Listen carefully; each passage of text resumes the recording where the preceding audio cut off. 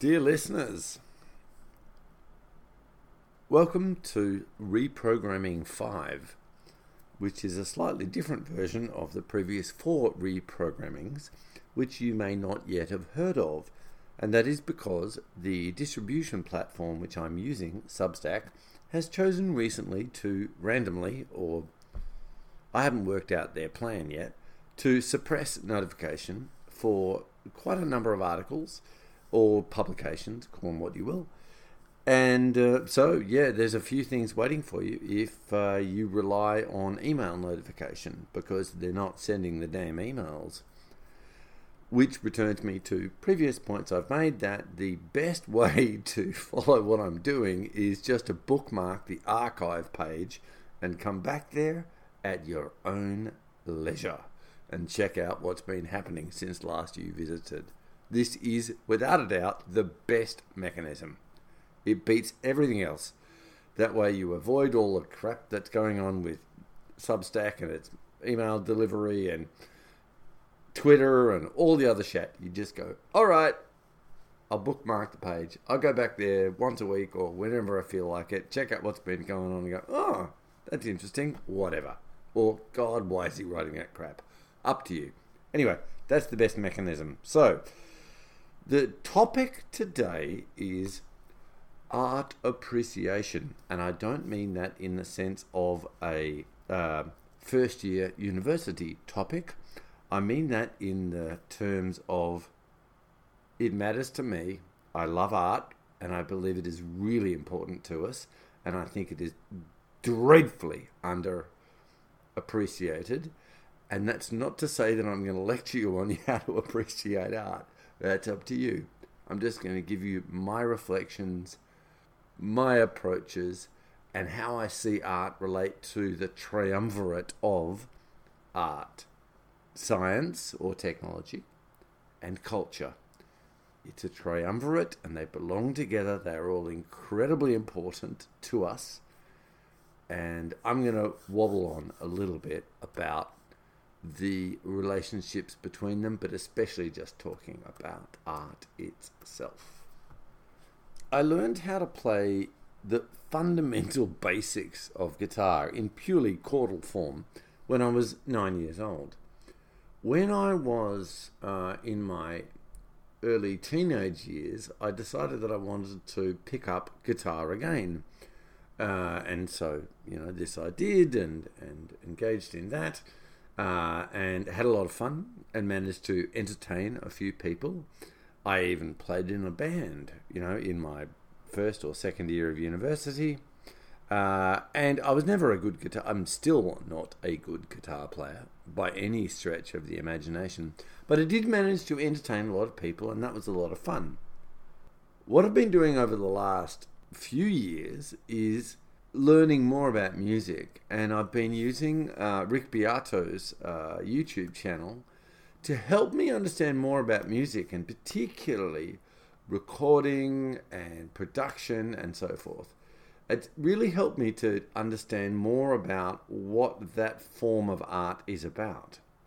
I love music. I love it deeply, and I use it all the time. In fact, recently, this is the 5th in a series called Reprogramming, where I've just been listening to the songs that have been part of the culture sections of the 200 plus articles I've published, and listening to them in, just like creating a playlist and going, all right, listening to that, and I've been loving it.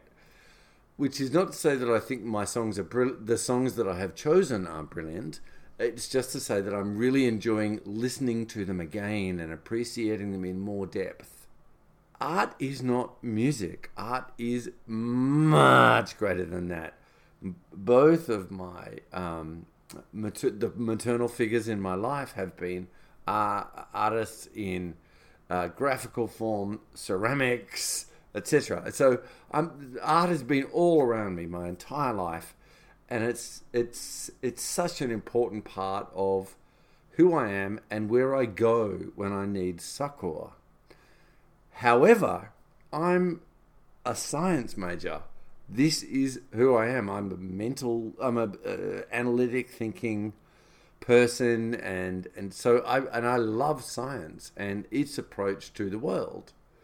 At the same time, I've lived in multiple countries throughout my life, and I've moved from being resentful of people speaking foreign languages to coming to the point where I love that, where I immerse myself in a world of foreign languages and trying to learn and understand them. And so these are the three. This is the triumvirate, right? So art, culture, science, or science and technology, right? So this is what I'm trying to this is what I'm wombling on about. Another ramble, right? So I encourage you all to embrace these three elements of the existence, life. This is how it is. You know, obviously things like culture is not just language. It's cuisine. It's architecture.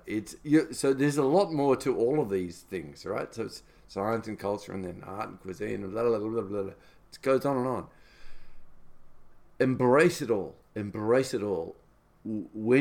As soon as you see yourself being annoyed by difference, you're doing it wrong. The idea is to embrace the difference. Embrace it. Embrace it. This is humanity. This is the bizarre, weird nature of our existence. Embrace the difference. Love your fellow man and woman. Respect them.